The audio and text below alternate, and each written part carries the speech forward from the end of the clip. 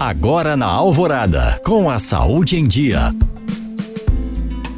O Ministério da Saúde recomenda a aplicação da dose de reforço contra a Covid-19 para crianças a partir de 5 anos a 11 anos. A orientação considera todos os estudos científicos que apontam para um aumento da proteção com a dose complementar. O intervalo entre a segunda dose e o reforço deverá ser a partir de 4 meses.